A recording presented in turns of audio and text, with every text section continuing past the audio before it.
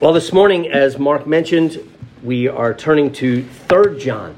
We've studied 1 John, then we took a break and we thought about the resurrection. Then we came back and we've returned to 2 John. We spent 2 weeks on 2 John and we will do 2 weeks on 3 John. And so while we read the whole text for this morning's New Testament reading, our text today that we're looking at is verses 1 through 8 of 3 John. And then we're going to do 2 weeks on 3 John. Then we're going to take a couple weeks and we're going to think about the doctrine of Christian liberty from Romans chapter 14 before we spend the rest of our summer in the Psalms, just so you know where we're going for the rest of this season until the season of Advent. Well, today we come to 3 John, and the themes will not be unfamiliar to you as you hear them. Again, if we've read through 1 John and then again into 2 John, 3 John, we can tell we're dealing with the same author because the themes are consistent. One of the unique things about 3 John, however, is that he seems to be writing to one specific person, right? This man named Gaius. In 2 John, the oddity of that was he spoke of the church. He started waxing very poetic. Perhaps he had just come off of writing Revelation, and he was speaking in terms of poetry and symbol and metaphor, speaking of the church as the lady, the elect lady, and it was a beautiful image of the church. Here he speaks to one specific person, to the beloved Gaius, whom I love in the truth. And I want us to think about 3 things today. I want us to think about John's prayer for Gaius. Then I want us to think about John's joy when he reflects on Gaius, that we might share in that ourselves. And then finally, John's commission or his charge to Gaius, and through Gaius, I think, to the whole church and certainly to us. John begins, he refers to himself in the same way that he did in 2 John. He just refers to himself as the elder, right? John is in old age at this point, to be sure. And he writes to the beloved Gaius, and I only comment on this because it's consistent also with 2 John, right? To the beloved Gaius, whom I love in the truth. And again, we could just spend the rest of the sermon unpacking that. But for John, we have seen in 1 John and in 2 John, and now again in 3 John, this wonderful union of love and truth. One, they are tests. How do we know we're a true church? And how are we supposed to recognize false teachers and true teachers? And John is held up, as we reviewed last week, right? These different tests. Well, do they care about righteousness? Or do they go on sinning? That's a test, the moral test. But also, do they love the people of God?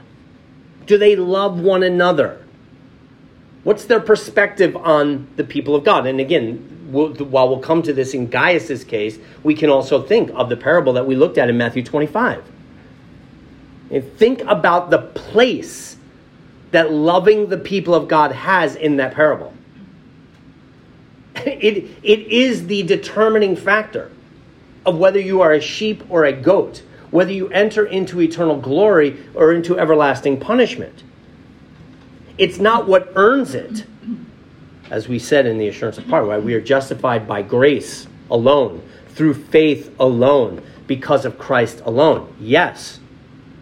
So the work of the saints there that make them sheep, or that identify them as sheep, in the fact that they loved the church and clothed Christ in the brethren when he was naked, and fed him when he was hungry, and gave him drink when he is thirsty, marks them out as the people of God. But in that parable, it is the determinant factor.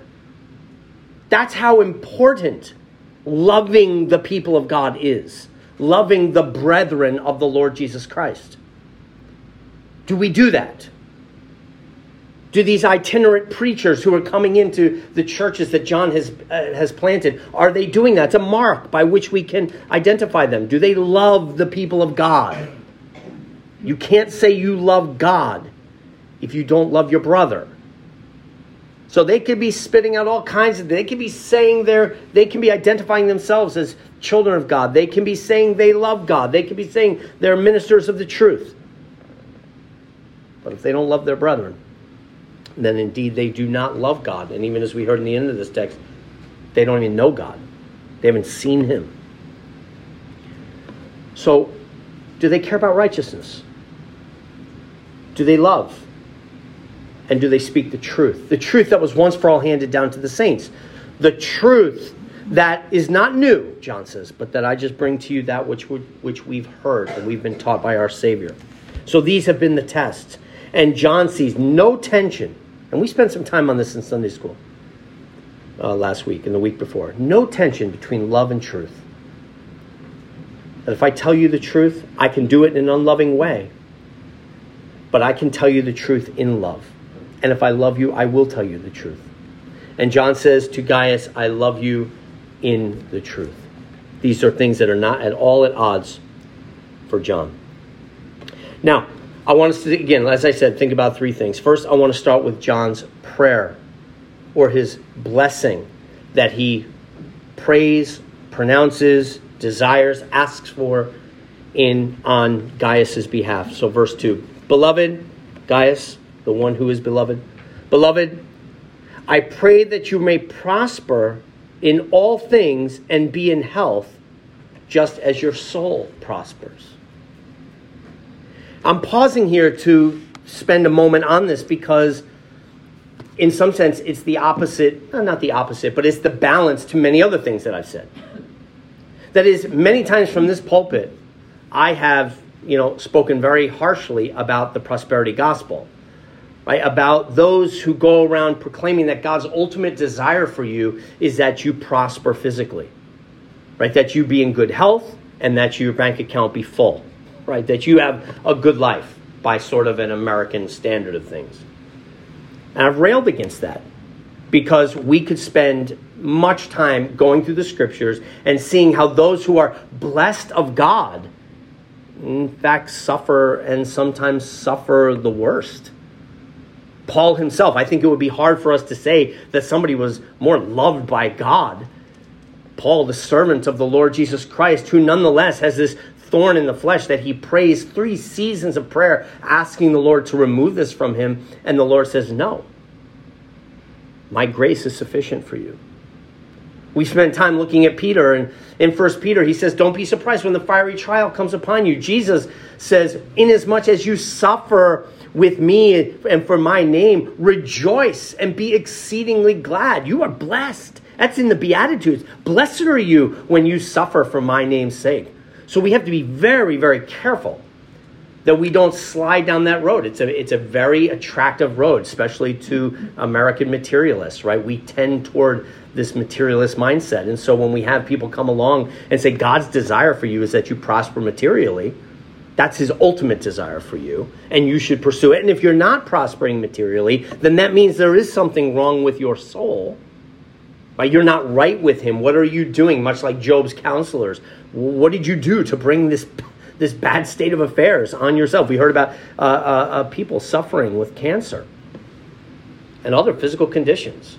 What have you done, Job, to make God so angry? It's a very easy way to think, and we have railed against that here.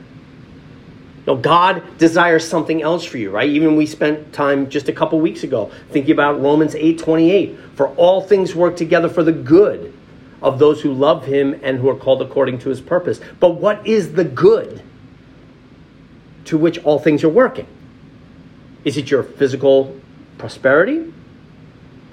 No, that's not what it's saying in the text, right? We know all things work together for the good of those who love him and who are called according to his purpose. For all those he foreknew, he also predestined that they might be conformed to the image of his Son. That is the good. That you be conformed to the image of Jesus is the good. That's what you need. And that is what God is doing in you and through you. He is conforming you to the image of his Son. And you can be confident in this, that everything in your life and everything in the cosmos is being used by God to work you to that end. So we have to be very, very careful how we understand. So you've heard a lot of that from this pulpit. But then here we have in this text a nice and wonderful balance to that, because we can slide over into another, also a wrong-headed mindset on this issue. And to say, okay, so then, Bill, what we're saying is we should not care about physical or material things. We shouldn't care about material prosperity. These things just shouldn't matter to us. In fact, if we're thinking at all about them, perhaps we're being unspiritual. Because really what we should care about is not the body, not this material life that we live, but our spiritual life, right? Our souls. We could slide into that. And that's why I take time to pause here, because John's prayer pushes back, right? Beloved, I pray that you may prosper in all things and be in health, just as your soul prospers. So one thing he knows about Gaius, and what he's going to say, this is my great joy, Gaius, is that your soul is prospering. Your soul is thriving. You are a man of God who is bearing much fruit in your life. Praise be to God. And Gaius, my prayer for you is that you would also prosper physically. That you would be in good health and that all your needs would be met. That's a wonderful prayer. And so again, it's a pushback. The body does matter. And it's not a bad thing to pray for. Right? I'm sometimes convicted, in fact, how much we pray for physical issues, right? Think about your own prayer life, how much of it is for physical needs that everyone has, right? Whether it's health or somebody needing a job or somebody who's going through, grief, and we're dealing with all these things sort of in this material world and life that we live. How much of our prayer life is consumed with those kinds of requests? And I think generally for us as modern Christians, contemporary Christians, probably our prayer life's a little out of balance. We have fewer kingdom prayers than we do sort of bearing the physical burdens of our neighbors and brothers. But bearing the physical concerns and burdens of our brothers and sisters is a good thing. It's a right thing. And we see that here with John in this text as he prays for the physical prosperity and health, the body of his beloved Gaius. And even in the prayer that we pray every Sunday here, in the Lord's Prayer, in which we are very familiar with, Jesus himself tells us to pray for such things. Give us this day our daily bread. So we are to pray for these things. We're to pray for them not only for ourselves, but to pray for one another. And I know I don't have to tell you this, again, because our prayer lives tend to be dominated by these things, but I do want you to hear me confirming it, that it is good for us to remember our physical concerns and to pray for one another's well-being, to pray for one another's health, and to pray that each other's needs may be met, inasmuch as their soul is also prospering. So first, I just wanted to spend a moment on John's prayer for Gaius, and may it be our prayer for one another. And let us not fall onto one side as if only the soul matters, or of course, only the body matters, but that these things both matter for the kingdom of God. So John's prayer. Secondly, John's joy. And this really is the bulk of our short little text this morning, is John's joy. Verse 3, for I rejoice greatly when brethren came and testified of the truth that is in you, just as you walk in the truth. I have no greater joy than to hear that my children walk in the truth. When we know that language of my children takes us back to 1 John, where he was constantly referring to the church as my little children. So his children are those whom by God's grace he has led to the Lord, who have come into the churches that he has planted. And what is his joy? What is the news he waits to hear, and the reports he loves to hear when the reports get to him? Is that his children are walking in the truth. I chose that phrase for the title of the sermon this morning, and one sort of what I want to leave you with as the point of contemplation today. What does it mean to walk in the truth? Generally, when we think about truth, we think about believing it, or knowing it, or finding it, right? We search for the truth. We know the truth. We believe the truth. Truth is something you do here. This is how we generally think of truth. This is the organ for dealing with truth. But John takes truth and he puts it in our feet. It's something we walk in. And again, here's a balance. In some sense, John is teaching us a balancing act in this text this morning. balancing the soul and the body. Your soul is prospering. I'm so excited to hear that. Man, I pray that your body would also prosper. And you have the truth, Gaius, and you are walking in it. I think of the command that the Lord gives us to love him. Right? Earlier in the text, Deuteronomy, we read Deuteronomy 10, but back in Deuteronomy 6, right, what are we told? This is the commandment. You shall love the Lord your God with all your heart and with all your soul and with all your strength. Right? We love God with our mind. We love him with our heart. We love him with our strength, with our bodies, with what we do. And this is the joy that John has regarding Gaius, is that Gaius is a man, apparently, whom John loves so much. The beloved disciple loves Gaius because he's a man who not only knows the truth, but he lives it. He walks in it. He puts it into action. That back end of that text in Deuteronomy 10 that we read as our Old Testament reading, here God is speaking through Moses to a people who were delivered out of Egypt and brought out into the wilderness. Now he's writing to the second generation. That first generation has died, but those to whom he's writing are those who watched their parents die in the wilderness, not inheriting the land that God had for them. Why? Because they refused to walk in the truth. They got to the Jordan River and they abandoned the truth. There's no way we win this battle. Those guys are giants in there. We can't beat them. We're not going in. We'd rather go back to Egypt. And they died in the wilderness. And now as the law comes back, Deuteronomy means second law. So it's the law now, right? In that very text even, take the tablets, God writes them again, put them in the Ark of the Covenant. And now let me remind you of what's in there.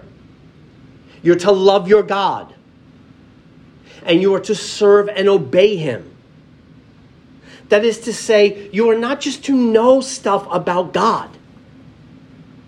This is a huge danger for people like us. Especially Reformed people, because we take knowing stuff very seriously. The Reformed branch of the Christian faith love to study. They love to read. They love to debate theology. It comes so naturally to us as Reformed people. It's what we do. But we have to be very, very careful that we don't end up collecting a bunch of knowledge about God that we convince ourselves is true belief in God. Right? When I teach my students about what faith is, I break it down into three components. Like, what is saving faith? Like, if we dissected saving faith, what would it be? What are the component parts of it? Like you did in 10th grade biology class or whatever you did when you took the frog and you cut it open and it was that gross day and you had to pull the parts out. We all had to do it. Because it does come a point at which you got to see what's in there. Right? We can't just be taught about what a liver is. We got to pull one out and see it. So we dissect the frog. If we did that to faith, if we said, let's put saving faith on the bio lab table, cut it open and see what's in there, what would we find? And one thing we would find is knowledge. In order to have faith in Christ, I must know stuff about him. In order to have faith in God, I must know stuff about him, yes. And you'd reach back in there and you'd pull out belief. That to have saving faith, you must know stuff and then you must believe it's true. Just because you know stuff doesn't mean you believe it. I know what Islam teaches, but I'm not a Muslim. I don't believe these things about Muhammad. I don't believe these things that the Quran says, though I may know what the 5 pillars are. Just because I know something doesn't mean I believe it. To have true faith, I must know it and I must believe it. And with my students, oftentimes I tell them, for many of us, especially who grew up in the Christian faith, that's kind of what we think. That's all we'll find in faith. Is as long as you know the stuff and as long as you believe it, then you have faith. And I think what Moses is saying in Deuteronomy, and even what John is rejoicing in here in Gaius, is that no, that's wrong. Just because you know it and just because you believe it still does not mean you have saving faith. There is another essential component to saving faith, and that is trust. Trust. And trust takes belief and puts it into action. Trust is what demonstrates that belief is true belief. You can say you believe something, but when you live as if it is true, that's trust. This gets us to the James 2 level of faith. You say you have faith. I will show you my faith by my works. Faith without works is dead, because faith without works is not true faith. It's dead faith. It's knowledge and belief. You say you know that there is one God. Great. Even the demons know this, and they believe it's true. Just because you know something's true and because you believe it, as R.C. Sproul says, qualifies you to be a demon. It gets you to the level of demon. That's as good as it does. You must have that third element of trust. So I challenge you. I ask you to look inside now. Don't let my words wash over you. Do you have trust? Do you walk in the truth? Not just do you know the truth. I know you all. Well, I'll get to know you after the service. And Kyle, I met you, but I'll get to know you later. You walk in the truth. Good. But I know the rest of you. And I know you know the truth. I know that. And I know you believe it. It's like I tell my students again. I say, if I gave you a quiz and said, do you believe, the Apostles' Creed? You'd say, yes, true. You get 100% on the quiz. I know you know it, and I know you believe it. But are we walking in the truth? That's the trust, right? Do we live, and here's the little test for us. Do we live as if what we believe is true is really true? Like, do you live in such a way that it manifests that what you believe is true, you really do think is true? Again, our actions reveal what we think is true. The illustration I use for this all the time is if I went down to visit Ben down in Brooklyn, and all of a sudden I feel something stuck in my back and somebody says, give me all your money. It's your money or your life. Now I'd have to make a decision. What do I think is happening right now? I can't see what's behind me. All I know is something stuck in my back and I'm hearing a voice, your money or your life. Now, if I think that's Ben behind me, goofing around with me, because the country hick just came down to Brooklyn, and he's gonna play with me a little bit, and I think that's Ben behind me, if that's what I believe is true, my actions will manifest it, right? I'll joke around and be like, oh no, please don't shoot, knock it off. I'll goof around with him. If that now I may be wrong. Maybe a guy really mugging me back there. But my actions will demonstrate what I think. Or if I'm scared out of my wits, if it may be Ben back there, but if I believe I'm being mugged right now, my actions will reveal it. My actions will demonstrate what I believe is actually happening behind me. Of course, I'd turn around and beat the guy up and wrestle him to the ground. That's what I would do. But my actions will reveal what I think is happening behind me. And this is true in our Christian lives as well. Your actions do reveal. They are the fruit of what you confess to be true. And what John rejoices in here is the fact that Gaius is not just knowing, but he is walking in the truth. That he manifests a pattern of life that lives as if what he thinks is true is in fact really true. Now, how does this manifest itself in Gaius' life? I'm sure it manifests itself in a multitude of ways, and John is excited to hear the reports back as he writes to Gaius, and he's just pumping him up and complimenting him. But here specifically, in Gaius' life, the way it has manifested itself is in a love and a care for his brothers, particularly for these traveling ministers. That's how it's manifested itself in Gaius' life. So what's happening is, you plant these churches, and John has planted churches all over, but how do you find ministers to go into all these churches in areas where it's first generation Christians. Like, these guys don't have a lot of training. It's hard to find elders in your church. How do you find ministers in the church? And so, like the Methodists did in the early days of our country when they came over and they started doing all this preaching in the fields, Whitefield and Wesley, and they're preaching all over, and all of a sudden churches were formed. Well, who's going to preach there? These people are newly converted people. And so you'd find a guy who could preach, and you send him on a circuit. And you say, okay, hey, listen, we don't have a pastor for every church, so you pastor 5 churches. And you preach there, and then you ride to that church, and you preach, and then you ride to that church, and you preach, and you just kind of go on a circuit where you're ministering to the local church, and then leaving, and leaving, and leaving, and leaving. Just kind of run a circuit of churches where you preach and pastor. And that's something very similar to what is going on here. So these ministers are coming in to preach or to speak or to check on or minister to the local church. And who's going to provide for them? Who's going to care for them? Who's going to put them up? Well, apparently Gaius is the guy signing right up, like, come stay with me. And these people are staying in Gaius's house. He's feeding them, he's taking them in, and he's sending them on their way. Which makes a lot of sense, by the way, of the text that we looked at a couple weeks ago in 2 John, where John says to that church in the negative, if you take these false teachers in, you're condemned along with them. That this is a serious act. You are partnering in the ministry of the gospel when you take these men in. And if you welcome the false teachers and you do the same thing for them, you bring them in, then you are partnering with their false teaching. So be very careful. And that's why he tells them to be discerning and gives them the things to look for. But that's not what's happening in this text. In this text, Gaius is welcoming in the faithful teachers, the faithful men as they come. Men who have come and they have not taken any money from Gentiles. Unlike other traveling teachers in the secular world who come into an area, they set up a tent, they begin to teach. People come because they like their wisdom. They sit at their feet. They charge them a small fee. They get the money.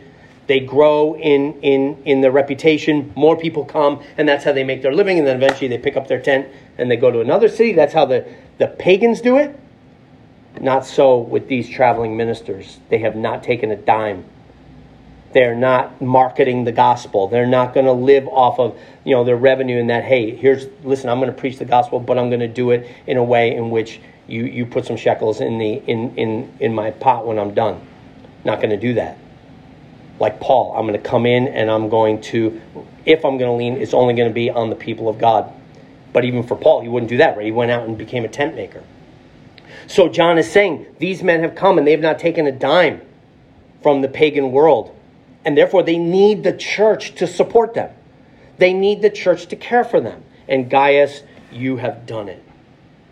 You've done what Jesus talks about in Matthew 25, right? You saw Christ without a place to stay and you put him up. You saw Christ without food and you brought him in and you gave him a good meal. Well, when did I see Christ do that? I didn't see Christ naked. I didn't see Christ needing a room. I didn't see Christ needing food. Gaius, inasmuch as you did it to the least of these my brethren, you did it to me. May we have the eyes of Gaius. May we see the needs of the people of God, and in so doing, serve Christ. So John's prayer for Gaius is physical prosperity as much as spiritual prosperity. His joy is in Gaius's walking in the truth, this trust, this living out the faith that he claims to have. And then finally, John's charge. And we'll take this as a charge to us because he now puts it in the plural. Right? He's speaking to Gaius, the beloved, but then he changes. Beloved, you do faithfully whatever you do for the brethren and for strangers who have borne witness of your love before the church. So these men that you have taken in, man, when people come through this town and they meet Gaius just loves on them and he provides for them. And they go on and they say, you got this guy Gaius. What a blessing he was to me. So the word is getting out there. That's what he's saying.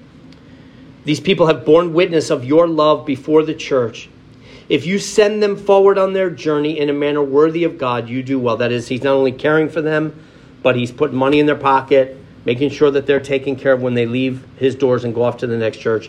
These guys are taken care of until they find the next Gaius in the next city. And here's why you do well if you do this, because they went forth for his name's sake, these ministers of the gospel, taking nothing from the Gentiles. And then here's the charge, verse 8. We therefore ought to receive such that we may become fellow workers for the truth. So John sees in Gaius a model for us all. And so I give you this charge as well. The Lord has not called us all to be evangelists. He's not called us all to be pastors.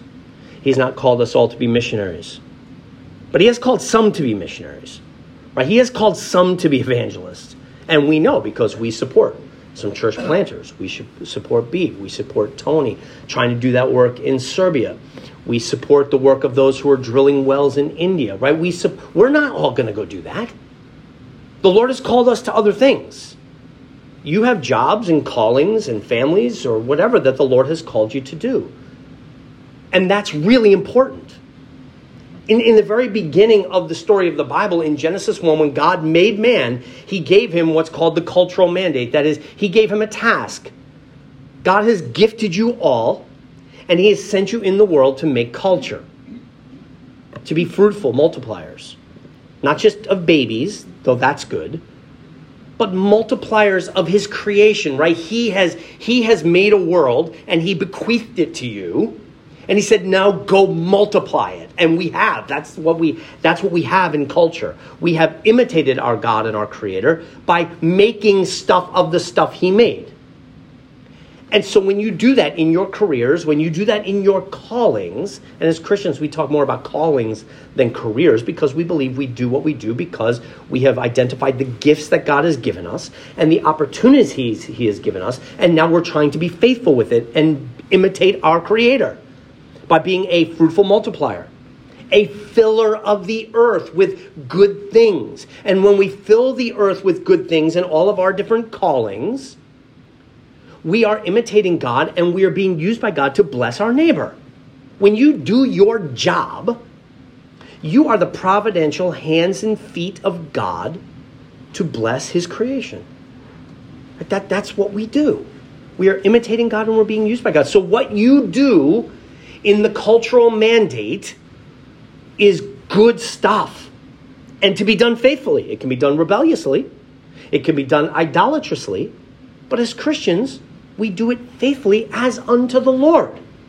And we trust that the Lord is using our work to, again, bless our neighbor. So you are loving your neighbor and you are loving your brother and sister in as much as you do your vocation and do it well to the glory of God. Well done. That's what you're called to do. And we're all called to do that. Then there's another commission, and that comes later in the Gospels. The Great Commission. Go and be fruitful multipliers in another way. Right? Not just in all of our vocations, but the church specifically is called to go into the world and to fill it, to be fruitful multipliers for the kingdom of God. To spread and fill the earth with the truth of God, with the light of the goodness of his gospel. That's what we're to do. To teach all men to obey all that Christ taught us. Now, how do we do that? We are not all called to drop our secular vocations and to go off to the mission field. That is not the call. The call of the Great Commission is a call to the church. The church must do this as an institution. We must be filling the earth with the gospel. But within the church, we have different roles and ways we do it. And some are goers, and some are givers, and some are receivers, and right, the hospitable Gaius who brings people in and he's doing it. I don't know what he does for a living. He's probably not a minister. He's just a faithful man who, when these ministers come, he provides for them. And you are doing it in as much as you are giving here at the church and throughout your lives, but then through the church as we support Stephen, as we support Tony, as we support the work in Rochester and around the world, whatever we do. And I want you to rejoice in the fact that you do that is no small thing.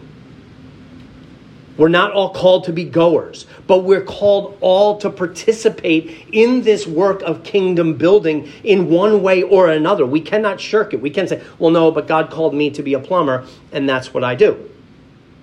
Yes, God called you to be a plumber, and you do that as part of the imitation of God and the cultural mandate. But as a member of the church, he has also called you to be participating in the Great Commission, to be sending or going or hosting, or how can we do it? How can we use our gifts and abilities to that end?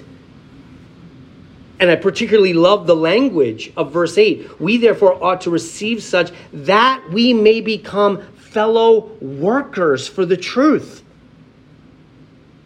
When we give, and then we cut a check to Bev in Germany, and he makes this point almost every time he comes, it's our work.